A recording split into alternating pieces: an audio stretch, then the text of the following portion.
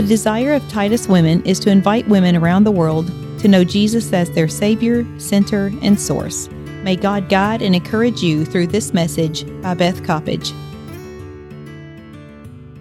Let's turn in our Bibles, please, to Numbers, if you could.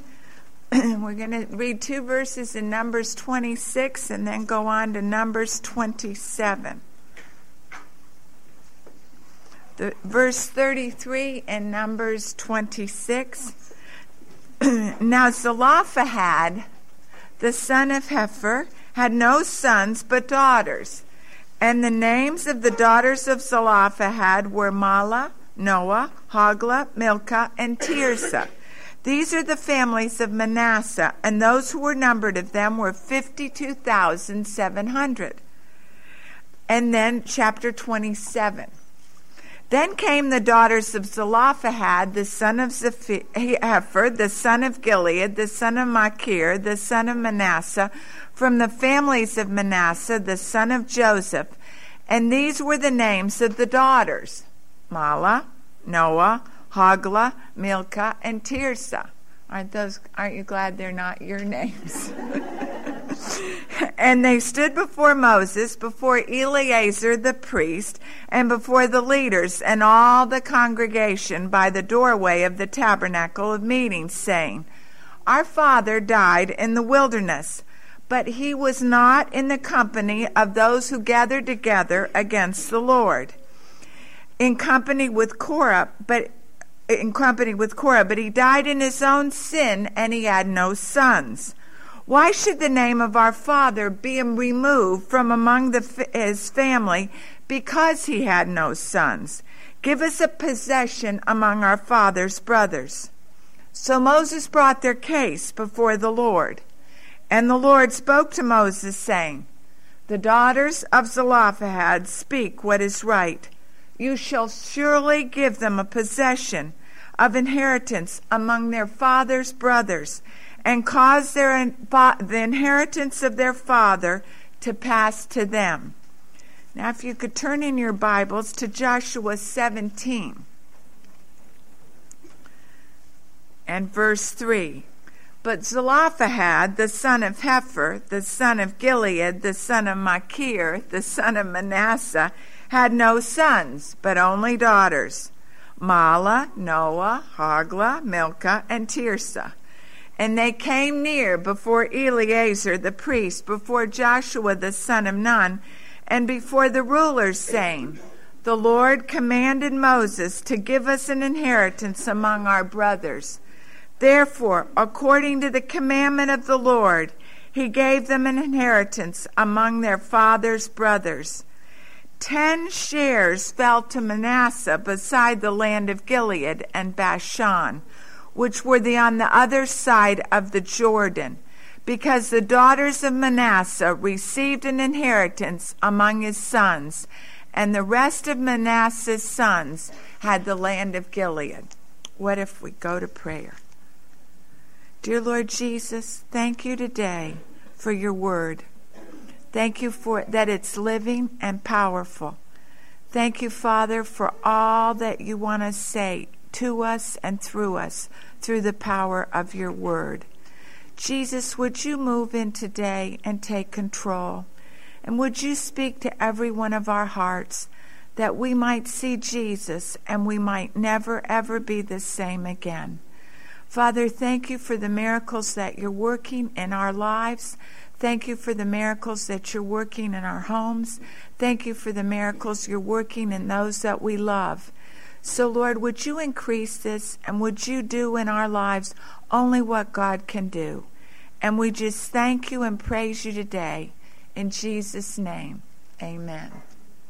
Well, we had a big thing happen in Hungary this week. Katie, Beth, and Dan's baby, their cat, Sarah Jacob, because they weren't sure if she were a boy or girl, had kittens. So Sarah Jacob had kittens. Now, Sarah Jacob was a stray cat that they picked up and that Sadie Katie fell in love with. And Sarah Jacob is probably the most pitiful little cat that anyone has ever seen. She has a little broken tail that healed wrong, so that it goes up and then skooks out and then goes just in this real funny position. She's white, but she's all gray. She's never quite white. And then her little eyes are all red, and they always look like she has disease. So you don't really want to love on Sarah Jacob, except the 4 little girls think she is the darlingest little thing. Well, Sarah Jacob had little baby kittens. They found them in the basement, and they were so little they looked like little rats, little tiny mice. Well, then Sarah Jacob did not know how to care for her kittens, because she must have never had a mama who particularly cared for her. She was just a survivor. So they all put her in a box and kind of covered it over so she would be forced to confront her kittens and feed them. And if sure enough, they all prayed over it, then they made a barricade so none of the little girls could get into the box with Sarah Jacob and her kittens. Made a barricade. And so finally, after much prayer and much hard work, she is nursing those kittens. Today, we would like to talk about, and Katie Beth wrote in her email, she said, when you have a dysfunctional past, even if you're a kitten, it affects how you mother and how you live life. And I thought, even if we're kittens, and if things aren't right in our past, it affects who we are and how we function. That is what I would like to talk about today. What Jesus Christ can do in every single one of our lives, so that he can come in and move in and do the supernatural, the exceeding abundant in every one of our homes, our situations, and in our personal lives.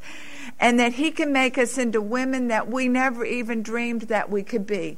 Especially some of us that have come from backgrounds that were so difficult and so dysfunctional through no fault of our own, but that God can come in and make all the difference in the world. Now, in chapter 20, we studied Balaam's rebellion last week. It made me so sad. A man who compromised until he lost everything, even his own soul. And after he seduced the people of Israel at Baal of Peor, and 24,000 people were killed there. He died. So that he compromised for, he never got to enjoy. The wages of sin is death, but the gift of God is eternal life through Jesus Christ our Lord. Chapter 26, after Balaam, such a sad chronicle in their history. Chapter 26 is God beginning to renumber the new generation. God has to start all over again. And I think it must have been very hard on the heart of God. I feel very sad about 26. He's got to begin again and see if the new generation will choose to follow him, even though the old generation was so dysfunctional and chose not to and paid the price of wandering around for 40 years in the desert. In this very sad time where God is once again instructing the children of Israel, they've got to get renumbered. Then he goes through all the laws about how to worship him and goes through all the laws about how to live and the Levites. He just reiterates again to the new generation how to walk with him in holiness and in newness of life and in fullness of life. There is a bright spot on the horizon, and it is 5 little sisters. And they are from the tribe of Manasseh, the son of Joseph. They are 5 little sisters, the daughters of Zelophehad. Now, Al's cute. He said, I don't think there have been many Bible studies on Zelophehad's daughters. But these little 5 sisters have become some of my heroines in the faith. In this very dark time in Israel's history, at the end of chapter 26, it says, For the Lord said, They shall surely die in the wilderness. So there was not left a man of them except Caleb the son of Jephunneh and the son of Joshua. Not a soul is left from the preceding generation, only Caleb and Joshua and Moses. And then he dies before the book ends. So that we have 2 out of 2 million. But in the next generation, who are just as carnal seemingly as the old generation, these 5 sisters come to the powers to be. And we find they're named, And they come to the leaders of Israel, to Eleazar, to Moses, and all the leaders of Israel. And they come to the doorway of the tabernacle and they present their case. 4 times they are mentioned in Scripture, and 4 times all 5 sisters are mentioned with those little peculiar names. Do you know that the Pharaoh of Egypt that during the Exodus is not even mentioned in Scripture? But 5 little sisters are named 4 times in Scripture, and the very last book of Numbers is all about their inheritance. So that what we have is 5 women that come to the elders of Israel, and they say in verse 4, "Why should the name of our father be removed from his family because he has no sons? Give us a possession among our father's brothers." So Moses brought the case before the Lord. What's happening here is there's no male heir. And because of that, when they numbered the people of Israel, the family of Zelophehad had no inheritance in the promised land. And these women said, wait a minute, this is not right. We do not want our father's name to be blotted out of the Chronicles of Israel. And we want to be a part and possess a possession in the land that God is giving to our people. So they came and they said, give us a possession. And was anybody else saying that? Not a soul. And they came and said, we don't want to be left out. We want all that God has for us. And we do not want our family name to be blotted out. Give us a possession. Now, this is by faith, ladies, because they've never gotten to the promised land yet. They're right there on the other side of Moab, poised to go in right across from Jericho. But they're not even in the promised land. So they come by faith and they ask for a possession among the people of God in the promised land. And the beautiful thing is, Moses says, let me take your case before the Lord. This is another example of godly leadership, because he doesn't just shoot from the hip. What he says to them is, I will bring it to the Lord. So often you and I, when we're working with people, somebody will come to us and we'll go, oh yeah, and we just let something come off our mouth. And we don't really have the mind of Christ because we haven't sought it. So what they did, they didn't shoot from the hip. He said, let me ask what God wants to do. And then I want you to underline in your Bibles this passage. I underlined it and I read it to Al. And the Lord spoke to Moses saying, the daughters of Zelophehad are right. The women are right. The women are right. So what again? And he said, you shall surely give them a possession, an inheritance among their father's brothers, and cause the inheritance of their father to pass to them. He said the women are absolutely right. When they get into the promised land, they do not need to be denied the family's possession. They need to stand in the gap, and they are allowed to possess all that belong to their father, even though there's no male heir. Now, this is very radical. It's not the day of women's lib. It's very radical in Old Testament, in that time, day and era. And that gives you a sense of the heart of God for every single man, woman, and child, that no one is denied all that God has for them by gender or sex or nationality or a physical state. Everyone, God is available for everyone and all that he has. Now, what I think this is saying to us today, and what this has said to me, is that I believe God would like to get us so squeaky clean and so right with him that no matter what our past has been, or no matter what our family's past has been, that you and I, as women and Titus women this morning, would be women that would stand in the gap for our Father's family. Stand in the gap for the extended family. Stand in the gap for those that have gone before. And if they have not been godly and have not known God and have not walked with God, that you and I would become the point woman, the one that is willing to stand in the gap and say, Lord Jesus, I claim my father's family, my mother's family, my extended family for the kingdom of God. I claim them as part of my inheritance, that when I get to eternity and face Jesus Christ, there will be my extended family walking into the kingdom, because there was one who stood in the gap, that my father's family name would not be blotted out of eternity. And what I find so often in my own life is that instead of holding on for extended family, and I just pray those little prayers that you pray at night when you tuck your kids in bed, bless Susie, bless Sally, bless this one, bless that one, bless the other one, and we just name them off, but we don't really pray for the ones that really need to be born again. We don't really hold on and intercede. We don't really blitz prayer. We don't really believe that they can ever be saved, so we just let them go. We just kind of mouth it because we know they're lost. We know they're not living in the fullness of all God has for them, but we just kind of go through the motions. And so that 10 years go by and they're just as lost as they ever were. 15 years go by and they're just as lost as they ever were. 20 years go by, 25, 30, 35, 40, and they get right up to eternity and slip in because you and I weren't serious about getting hold of God on their behalf. I would like to challenge us in this next Holy Week as we get ready. Say, God, could you move into my soul and lay on me that not one from my father's family or my mother's family, not one of my progeny, our family, would be lost, but the extended family would go into all that God has for them, and you would teach me how to pray for them. Now, the next thing we find is the 36th chapter, and I didn't read it to you, is that when you and I begin to hold on, just like they said, we do not want to be denied all that God has for us in the promised land.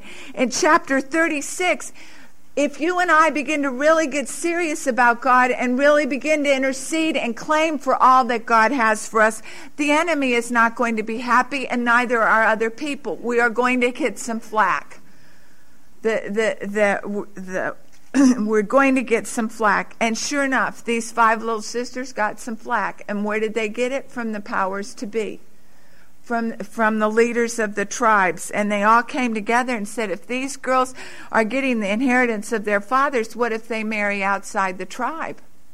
And if they marry outside the tribe, then the tribe of Manasseh will get smaller. And in the year of Jubilee, it will go to their husbands' families instead of staying in the tribe. So they laid down some very careful guidelines.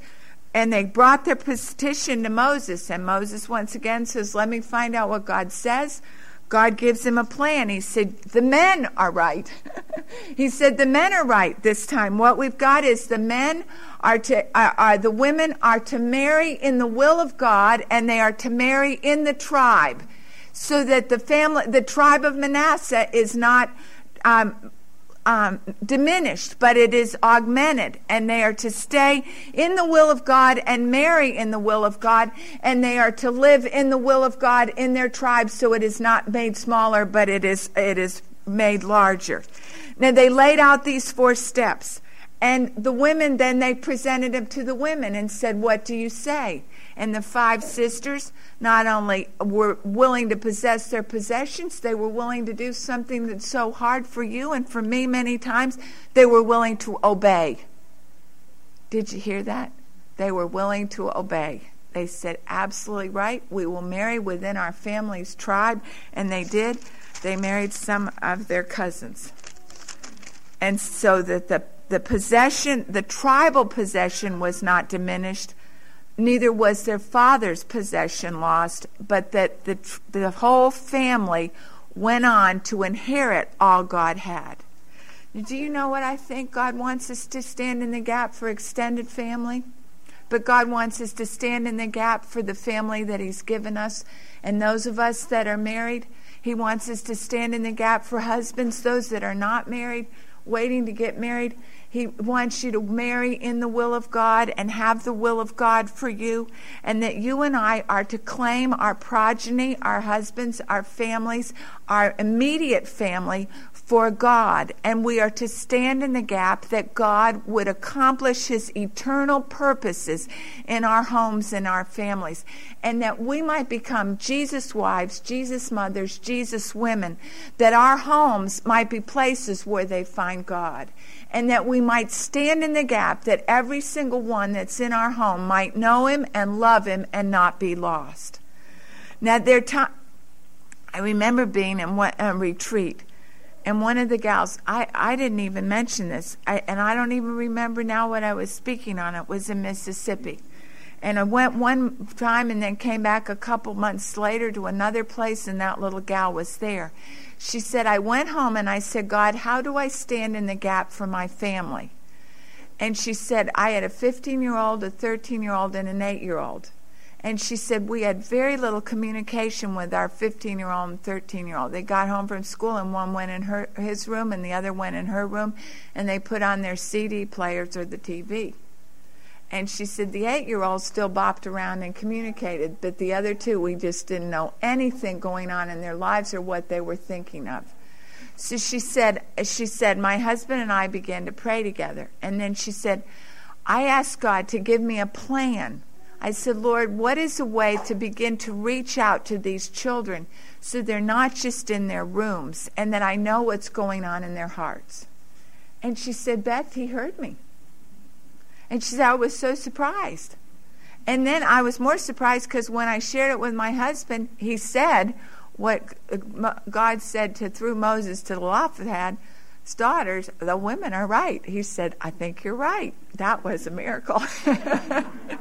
And so she said, do you know what the plan was? And I said, no, I can't wait to hear. He said, every night, leave the dishes and then have family worship. He said, go into the living room, get out of the mess of the kitchen. He said God was quite specific. Go into the family room, and then make it long. It doesn't have to be long. And just read from the Word, and then ask them if they have anything you want to pray about as a family that they need prayer for. And then pray together as a family over the Word, having read the Word. And she said, so we started. The first we told them, and they go, Mom. And they sat there with their ears, you could see how they were shutting their ears, and they sat there all slouched over and just kept. But she said, because the two of us kept persevering. So every night we didn't read long, we didn't make it long, but we'd read a little of the Word, just share a little bit what God had said to us through it, and then we'd pray together. We'd say, do any of you want to pray? No. First, only the 8-year-old prayed. He prayed every night. He was just prayed and prayed. And I said, praise Jesus for 8 years of age. And she said, but after we kept on and we didn't stop, and we got through all the what you have to get through, you know what you have to get through. She said, we begin to see a softening. And then we began to get, I've got a test, and I've got this, and I've got that. And God began to open up a little bit. And they didn't come home from school quite so fast and go in their room. They'd eat something before they go in. And then begin to notice they talked to each other. And then we talked a little. And then there began to be breakdowns in the armed camps between the generations. She said, I knew God had really begun to break through when my husband had to go away on a business trip. And we fixed supper, and I was all hassled, and I forgot about our time. And I was getting up from dishes and got ready to put the dishes in the dishwasher, and then turned around, and my 15-year-old said, Mom, we're waiting. And the three of them were already in the family room waiting for me. She said, Jesus works. She said, God can give us His ideas and His plans for our families so that you and I can begin to stand in the gap for them. If we're talking about grandchildren, our cousins, or nieces and nephews, or others, God can give a plan like our Deborah plan to give us ideas of how to reach out. God is wanting you and I to become creative in the Spirit of God and to begin to possess our possessions and begin to possess our children and our homes and our families and say, God, what is your will? What is your mind? What do you have for me? And what do you have for my family as we stand in the gap? In chapter 17 of Joshua, it says that Zelophehad's daughters, it is not just by faith. Finally, they have gone into the promised land. They have conquered the promised land. They have dividing up the areas for the different tribes. And in chapter 17 of Joshua, the women come again to Joshua this time because Moses is dead and said, "Pardon me, you've divvied out all the inheritance to everybody else. But I think you slipped up and forgot what God through Moses had promised us. That we would have an inheritance in for our father's family, and our family would not be lost." So ladies, they did not just quit. They just didn't do it by faith. They persevered until they actually had in their hand all that God had for them, and the family of Zelophehad was not wiped out of the chronicles of the people of God, but it is recorded 4 times in Holy Scripture, and those 5 women are named 4 times in spite of their little peculiar names. God is wanting us to stand in the gap and not quit. So that so often you and I begin to pray, begin to really get serious with God. We begin and then we fall away. We begin and then we draw back. We begin and we get discouraged. We begin and then we just stop. And God says, don't stop. Persevere. Keep on persevering and endure until God has done miracles in your life and in the ones you love and in extended family. Don't let go till God comes.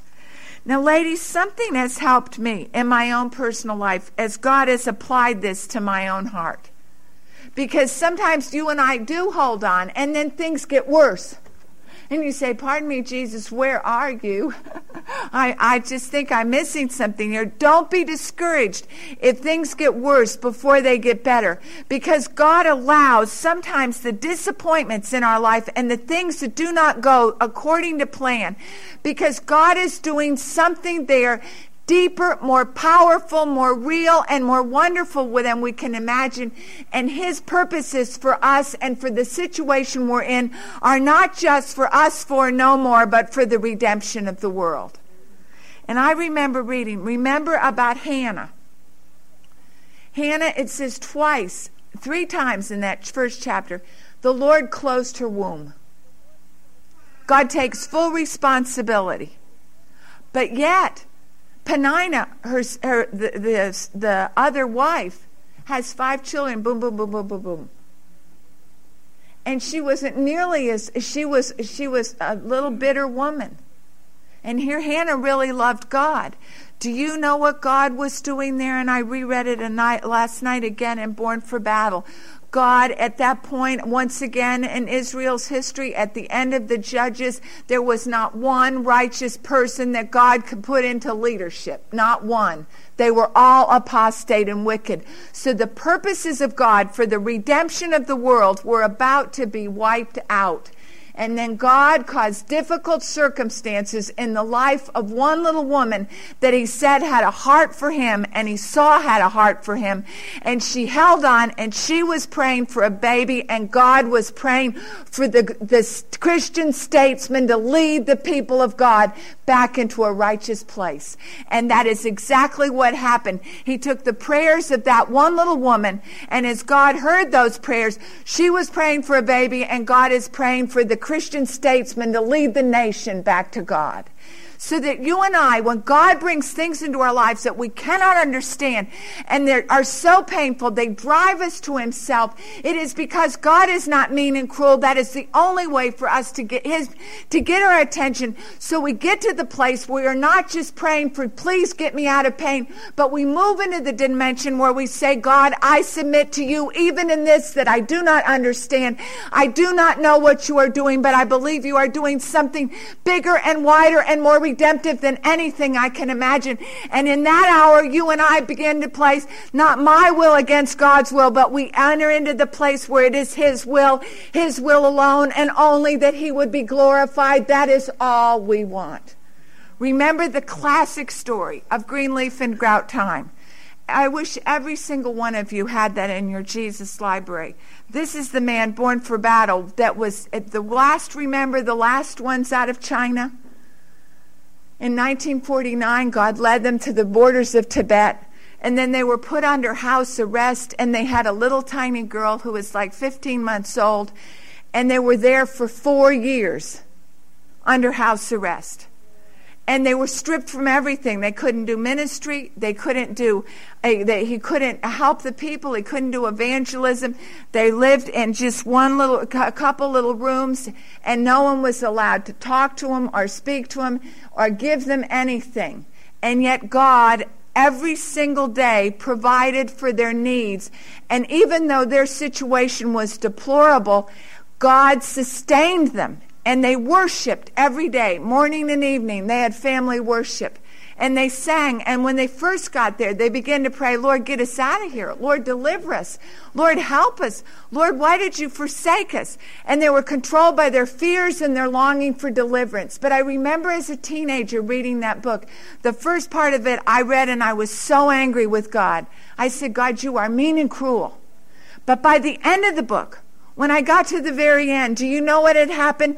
God, for 4 years, had sustained them, and he had brought that couple, the Matthews, to the place that they said, God, if you ever free us, it does not matter. Your will and your will alone is what I want.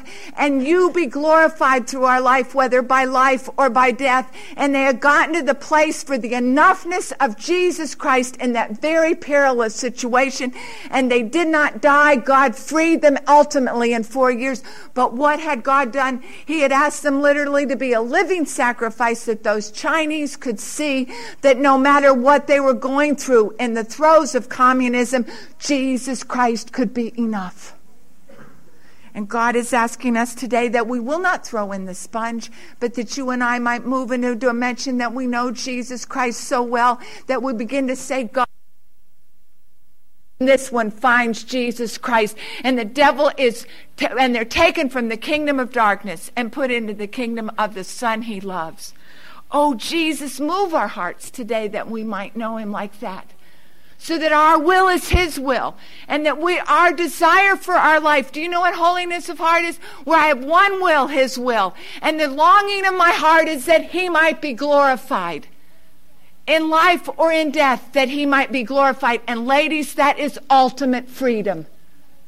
That is what it's all about. And then out of that love relationship, Jesus can draw others into the reality of himself.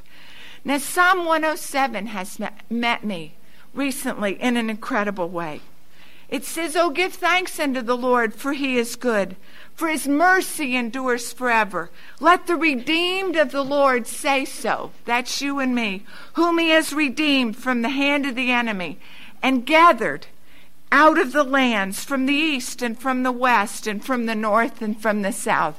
That's what I love about Jesus. He's for the whole world. And it's going to be so fun in heaven when all of us are there from all the different nations of the world. We are going to have so much fun. I think there's something about every people that he loves, and that we need each other.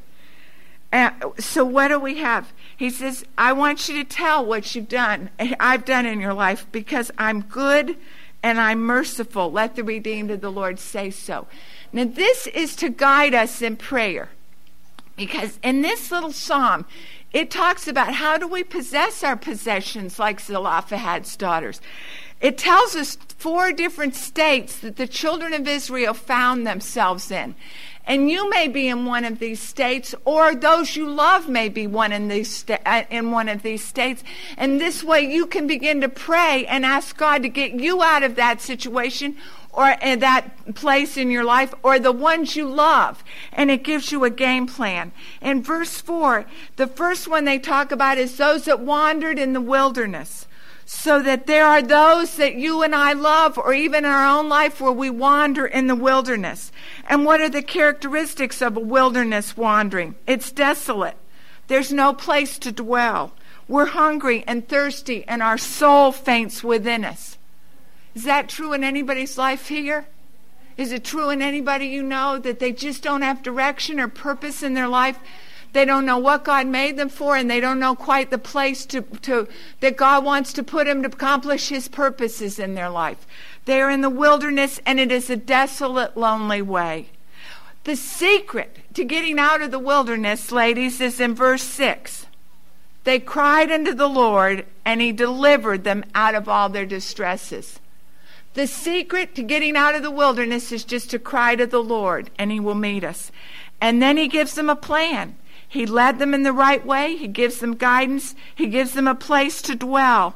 And then the chorus again, give thanks to the Lord for his mercy to get you and I out of the wilderness and those we love out of the wilderness. And then the overflow is he satisfies the longing soul and he fills the hungry with goodness. So that if any of us have where we're hungry and thirsty, Jesus Christ can satisfy and fill us and give us guidance and direction. Now the next thing, are there any of us today sitting in darkness or the shadow of death, bound and afflicted in irons because of rebellion against God? Or is this true of anyone we know and love? That they're bound, they're in darkness, in the shadow of death, and they rebelled against the words of God. They've despised his counsel, and they brought down hard labor and suffering on their own lives. That's true of many of those that we know and love. That God says, wait a minute. The secret is to cry out to the Lord. And we can cry out to the Lord on behalf of those that are bound. And we can cry that God would bring them to the place they come to the end of themselves and cry out to the Lord. And when they cried out to the Lord, he brings them out of darkness, out of death. He breaks the chains. He breaks the gates of bronze, and he breaks iron in two. Only Jesus can do that. The next place he takes, he says, there's some bound, there's some in the wilderness. But then he says in verse 17, fools, because of their transgression and because of their iniquities, were afflicted. Their soul abhorred all manner of food. And they drew near to the gates of death, and they cried out to the Lord in their trouble. He saved them out of their distresses. He sent his word. It's a different solution. His word, and he healed them, and he delivered them from their destructions. Oh, that men would give thanks to the Lord.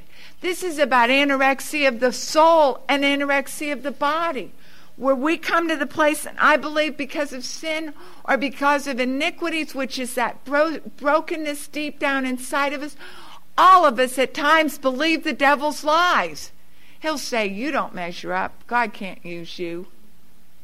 He'll say, you're too this, or you're not pretty enough, or God can't, you're not smart enough, or you came from the wrong background. No, you can't be used by God. Why do you even try? So, and then you and I get under pressure, and even though we can be filled with the Spirit and we can know him as Savior, we get under pressure. You put any of us at 5 o'clock at the right time, and all our kids pushing our buttons in the right way, and do you know what things can come out of our mouth that we never expected to come out of mouth, that came out of the mouths of our mamas, our daddies, our grandmamas, and our granddaddies? Generational sin that all of a sudden we're passing on to the next generation. And God says, no, let's not. He says, no. He said, let me come in and heal so that lies in our minds and things that we say are broken and that God can come in and replace it with truth. You have incredible value to the heart of God. Yes, I have a purpose for your life no one else can feel. Yes, I love you with all my heart. Yes, you bring joy to the heart of Jesus so that when those old tapes come in from the devil, you can just say, Jesus, could you just please go around and smash those old tapes so I don't suffer from anorexia of the soul and the spirit? And would you put in Jesus tapes by the power of your word that heal and set me free? He can do it. He can do it. We don't have to live one more day. And then he said, sacrifice praise at the power of Jesus. Then the last thing, and this one is so where we all live, that he gives the word picture first. The word picture is going down to the sea and getting on a boat and going out like on Cumberland Lake. And then all of a sudden, there you are in the boat, and a storm comes up, and that boat's going up and down, and maybe more like the ocean, and up and down. And it's throwing you this way and that way, and your tummy's so sick, and you're so sick, and the boat goes up and down. And it says that life can hit us, and circumstances can be so strong that our soul melts. I'll never get out of this boat alive. We reel and stagger, can't you see, like drunken men on that boat, reeling back and forth. And then he said, we come to our wits' end. How realistic is God? Where circumstances are such that they reel us up and down, and there comes a place we come to our wits' end. We do not know what to do, and the solution is the same for every single one of these situations. It is to cry unto the Lord, and he will deliver, and he will give you a way to get out of the circumstances, or a way to live in them in victory. And he said he calmed the storm, he stilled the waves, and they are glad because they are quiet. He guides them to desired haven. Oh, that men would give thanks to the Lord for his goodness. Oh, that men would give for his wonderful works to the children of men. Now, I wonder today if anybody is in the wilderness. I wonder today if anybody's bound. There's some habit or some condition in your life you can't get free of. I wonder if any of you are believing lies. That old patterns come up and they keep you bound with anorexia of the soul and spirit. Wonder if life has just hit you so hard and so fast and you can't understand it. You're just overwhelmed and at your wit's end. The solution is the same. To cry unto the Lord, and he will hear, and then he will give you a way of escape so you and I do not have to sin. Now, this is true for those we love. So that those that are bound, we can say, Lord, bring them to their wits' end, so that they can say, Jesus, help me. That you can break the brass and iron chains and set them free. For those in the wilderness can't find direction or purpose, that God would put them in a place and give them direction and purpose, and they'd cry unto the Lord for that. For those believing lies, that they would be set free. And for the last one, that just when life hits us so hard, that God would come in and calm the storm and come bring us to the place where our will and his will is one, and that you and I are able to go forward in victory and not go forward and be lost. The end of the chapter is all the blessings that come to those that make God their God.